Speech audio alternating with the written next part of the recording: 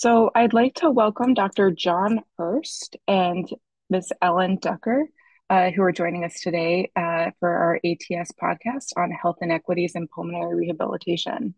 So welcome to you both, and thank you for being here. Thanks, Casey. Thanks for having us. Thank you.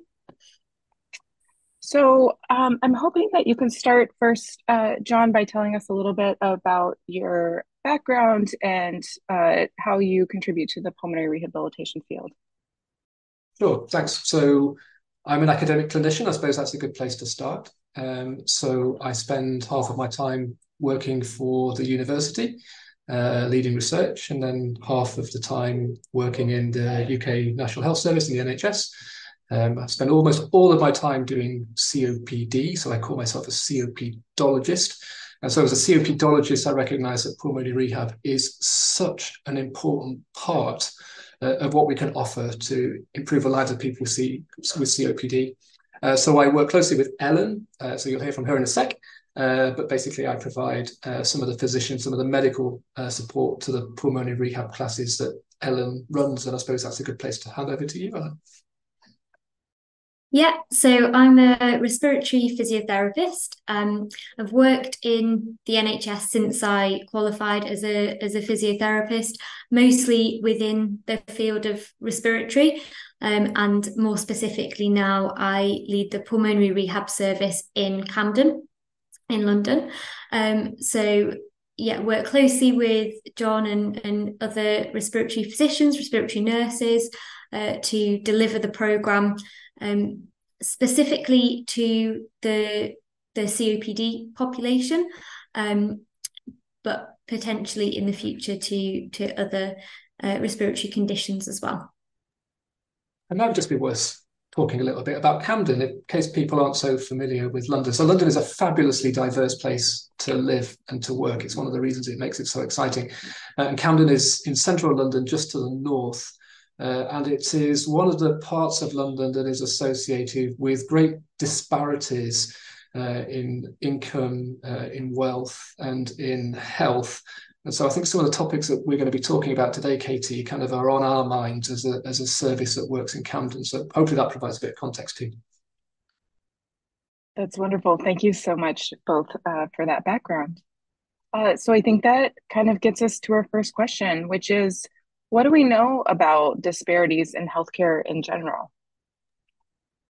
So maybe I'll start with one. What a question that is, Katie. Thank you for kicking us off right into the deep end of this interesting topic. I mean, I guess we probably have to ask ourselves what we mean by health disparities, right? So when I think about health disparities, I'm thinking about differences in health or healthcare across different groups, and those groups might be racial groups, ethnic groups, other socioeconomic groups. And the first thing to say is that we know and recognize that health disparities exist. And that's the first step, I guess, to challenging them and to thinking about some of the solutions that hopefully we're going to go on and talk about in a few minutes through the rest of the podcast. But I think people need to recognize that this is a real phenomenon and to ask themselves where they work, what are they doing in the field of health disparities? Because without asking yourself that question, I think you risk exaggerating those disparities, and that's not a good place to be. Thank you, John. I wonder, and I think this comes up on everybody's mind, is how these inequities might have changed, either for the better or for the worse, in the past 4 years since the COVID pandemic started. Now, that's a really great question. I think we could probably think about that in two different ways. So I think COVID has exacerbated pre-existing disparities. So we could think about that in terms of who was more likely to get really sick with COVID. And often it was people living with existing non-communicable diseases, with chronic diseases, including COPD, but others too, cardiovascular disease, diabetes, for example. So people who were already ill were more likely to get really sick with COVID. So that was an example of an exaggeration. You might put age in there too. So older people were more likely to become more unwell with COVID. But then perhaps some less obvious things too. And certainly in London, a lot of people shifted to working from home, a lot of our office workers, for example, and so we're less likely to catch COVID. But some people couldn't work from home. Healthcare workers, obviously, but also perhaps transport workers, shop workers. And so some people who are perhaps of a lower socioeconomic status, less wealthy, were the people who were not able so much to shield. And so perhaps that's an example of a new health disparity that COVID uncovered. And I think you could think about other ones as well in terms of vaccine access, in terms of long COVID as well, not just the acute illness, but the ongoing illness. So a really complicated picture, Katie. It's a great question, but I think at its heart, you can think of COVID as exaggerating existing disparities and creating new ones. Thank you, John. I'm wondering, it touched a little bit about socioeconomic status, which segues into what do we know about someone's socioeconomic status and their outcomes in pulmonary rehabilitation? There's been a lot of research in the past into the socioeconomic impact on PR.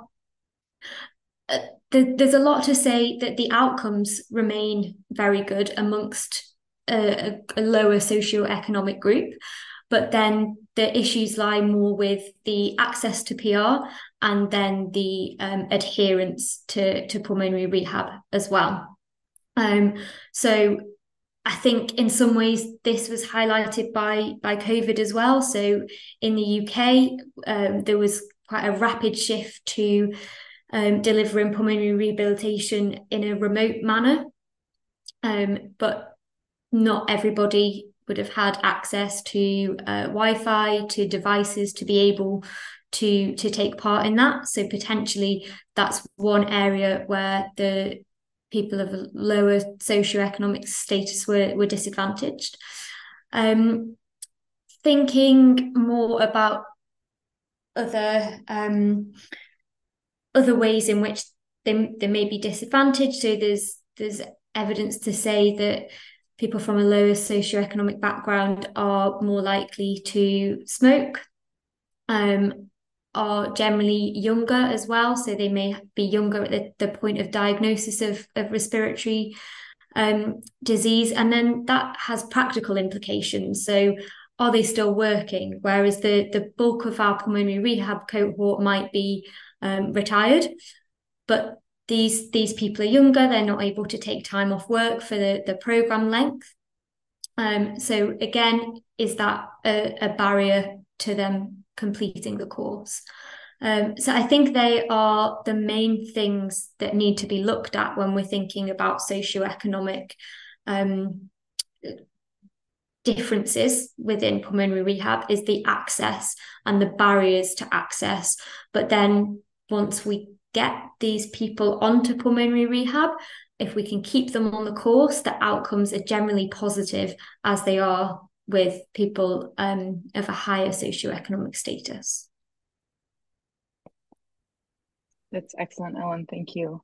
I agree. I think about the patients who have the ability to take time off of work if they're working, or whether that be schedule wise or financially, and then thinking about transportation issues.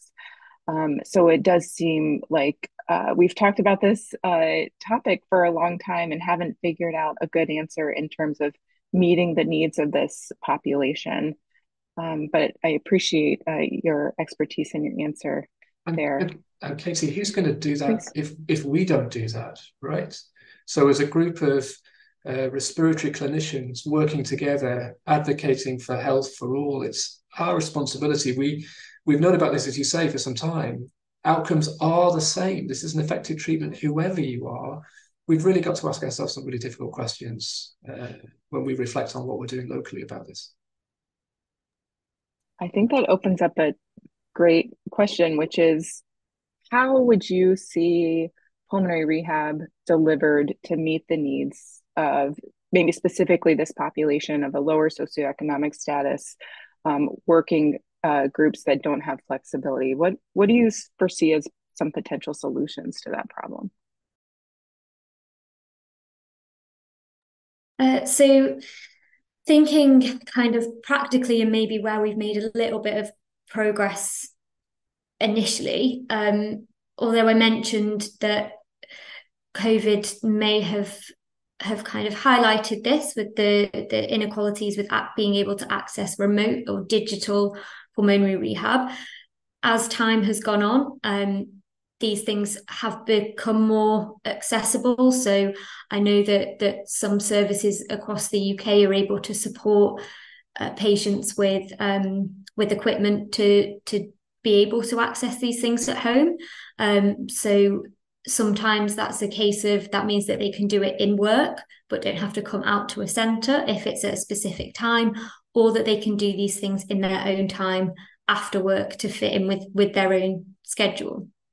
So an increased access to digital remote pulmonary rehab, and I think continuing to work on firming up those processes and making them more equal across different services, I think would be one thing. Transportation as well, you mentioned that in terms of that always comes up as a barrier to pulmonary rehab. And I don't think that's just with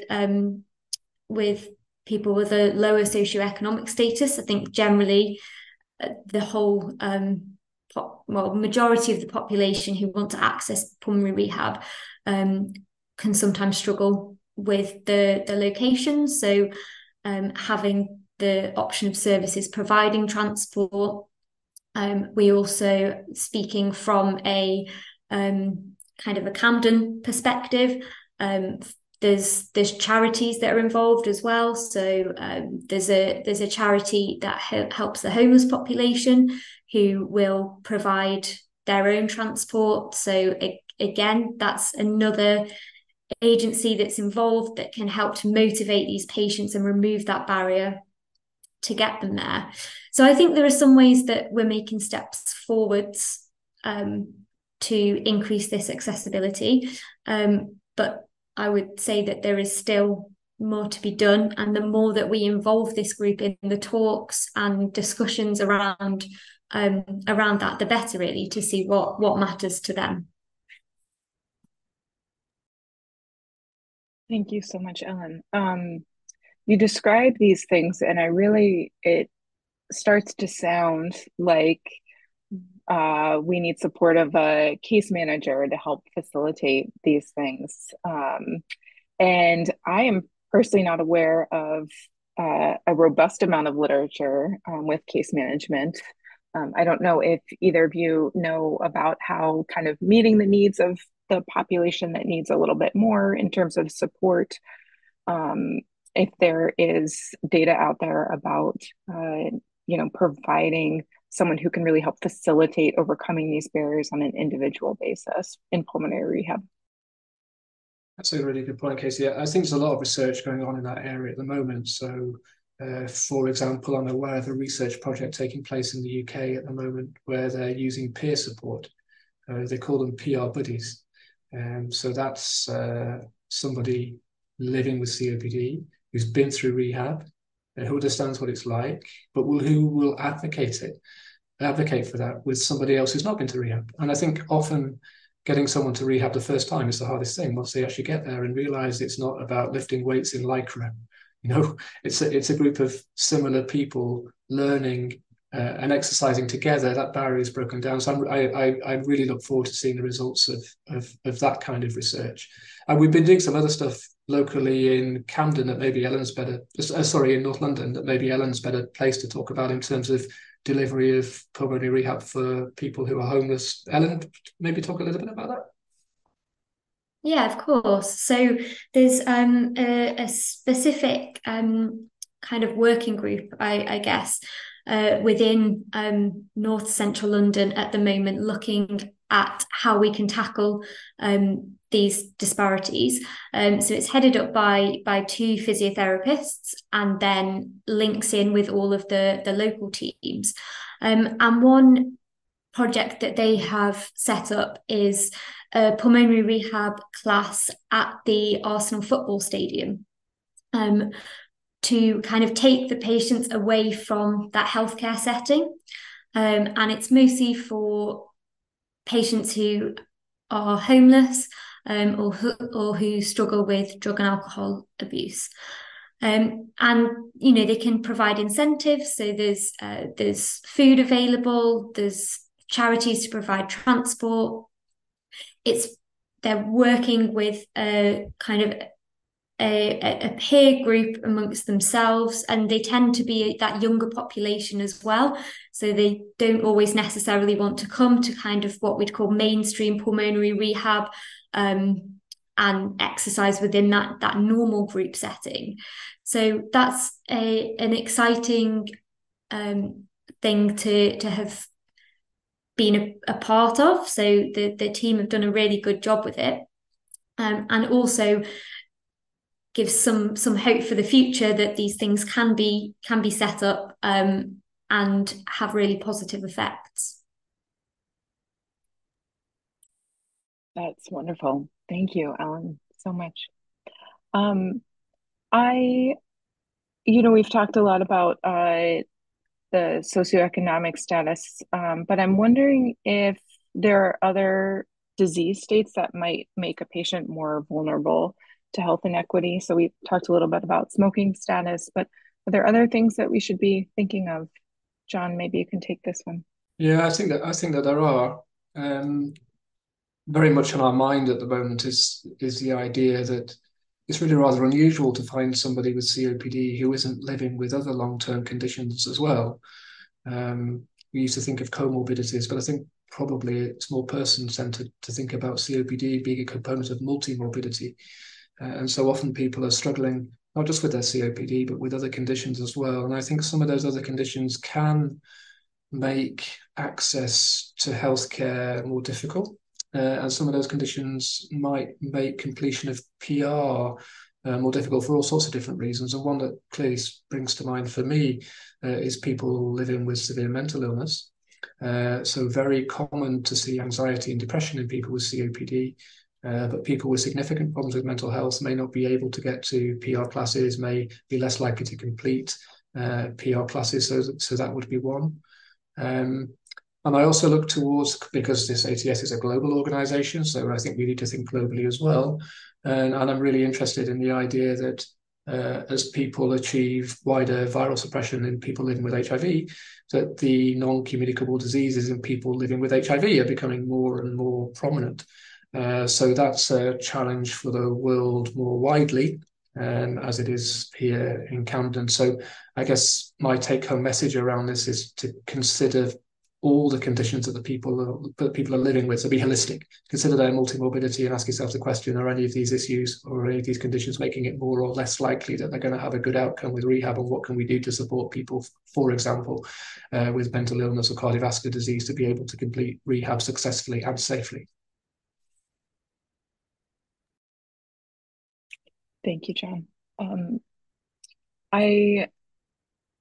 So we've had this really lively discussion about the ways that maybe things could be better. And it brings me back, at least in the healthcare system in the USA, about how the system itself kind of contributes to disparities. And obviously, you have experience in the UK and maybe the National Health Service. And I'm curious how the systems might propagate the disparities that we're seeing. Well, I think that's such an important area as well, because I think the system can be set up to perpetuate disparities, or it can be set up to mitigate them. And that's not to perpetuate disparities deliberately, because nobody sets out to do that. But a system might be set up in a way that accidentally exaggerates those disparities. I think we really have to challenge that. And so some obvious examples, some of which we've already been talking about. So, for example, by having rehab classes only during the day, in the weekday, makes it difficult for people who are working to attend, particularly people who can't afford, as you said, Katie, earlier, to take time off work to attend. So that's an example of a structural perpetuation of disparity that the healthcare service could had it been set up in a different way, chosen to do things differently with classes at weekends or evenings. Not easy to do, but if you're really serious about that, you need to think about doing things in different ways. And I think language is another really great example of that. Something, again, that we really challenge ourselves with, because when we look around our local rehabilitation classes in London, as in the rest of the UK, and we have national audit in the UK that supports what I'm about to say, the people living with COPD who are attending pulmonary rehab classes are not reflective in their entirety of the societies from which they're drawn. So Camden, as I said, is very diverse. But we see very few people, for example, from our local Somali population or from our local Bengali-speaking population on our PR classes. And why is that? Are we not providing those services in a way which are culturally appropriate? Are we not providing training to the healthcare staff who work in primary care, who support those populations? We have to ask ourselves those questions, and we have to be really certain that the systems that we've set up are doing nothing to perpetuate disparities and are ideally actively mitigating them as we go along. So I think that directs me to Ellen, where I'd like to hear maybe some things that we've done that are successful. Can you speak on that? Yeah, absolutely. So I think sometimes it's the going back to the simple things. So are we doing things like providing literature on pulmonary rehabilitation in accessible ways? So whether that is written information that is free of jargon, and sometimes in large print, so that people can access it. Are we providing video or audio options for those who aren't able to read? Some of those really simple things that we can just tick off to kind of know that we are accessing those populations. Do we have the ability to translate that material into the relevant languages? Do we have access to translator services? So I think that's something, along with increased access to transport over the last few years, has become much more accessible. And if you get a patient coming through, you can just call the service now and have a translator there ready. So we made some good steps practically. And like I said, the kind of exciting research around completing pulmonary rehab in a remote setting. So there's been a wealth of research to show that the outcomes are similar and good to face-to-face pulmonary rehabilitation. So we need to think, how can we kind of push this forward and make it as accessible to everybody? Is that employing people who can deliver tech support at home? Is it gaining funding so that we can provide tablets that have 4G on, so we don't need Wi-Fi? I think some of it's the practical things. And I also think we just need to keep asking this question to the patients as well. So what are the barriers that you perceive of coming to pulmonary rehabilitation? How can we make it easier for you to get here? And involving community groups that they're part of as well. If we know that there's a group that we're unable to access, but we know have high instances of respiratory disease, can we go to them and say, what is stopping you from accessing this service? What can we do to make it easier for you? That's wonderful, Ellen. And I actually have a follow-up question for you about that, because it's, to me, when we're talking about these things, I think about the fact that we've talked about adherence, right? And to meet disparities and inequities, to prevent people from dropping out. But we've also discussed about just getting them in the door. And a big piece of that, in my mind, is making sure that people are referred.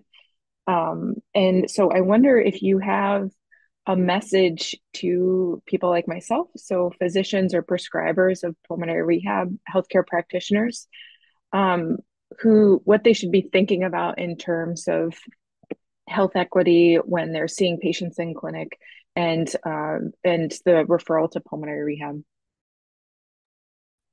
Yeah, so I do think one of the main things is involving the patient in that discussion. And if you sense any kind of apprehension when you're talking about pulmonary rehab, address it at that point.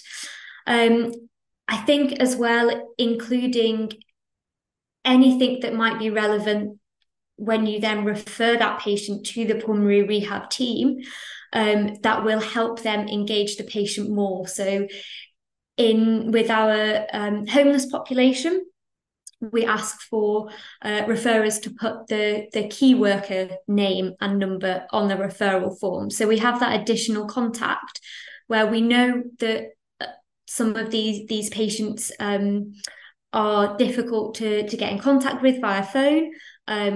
And if they have no kind of fixed address that we can write to, then we have that additional contact to be able to recruit them, and then we can also discuss that with the key worker as well. That's somebody trusted to that person, and getting them on side will be a big win in getting the patient on side as well.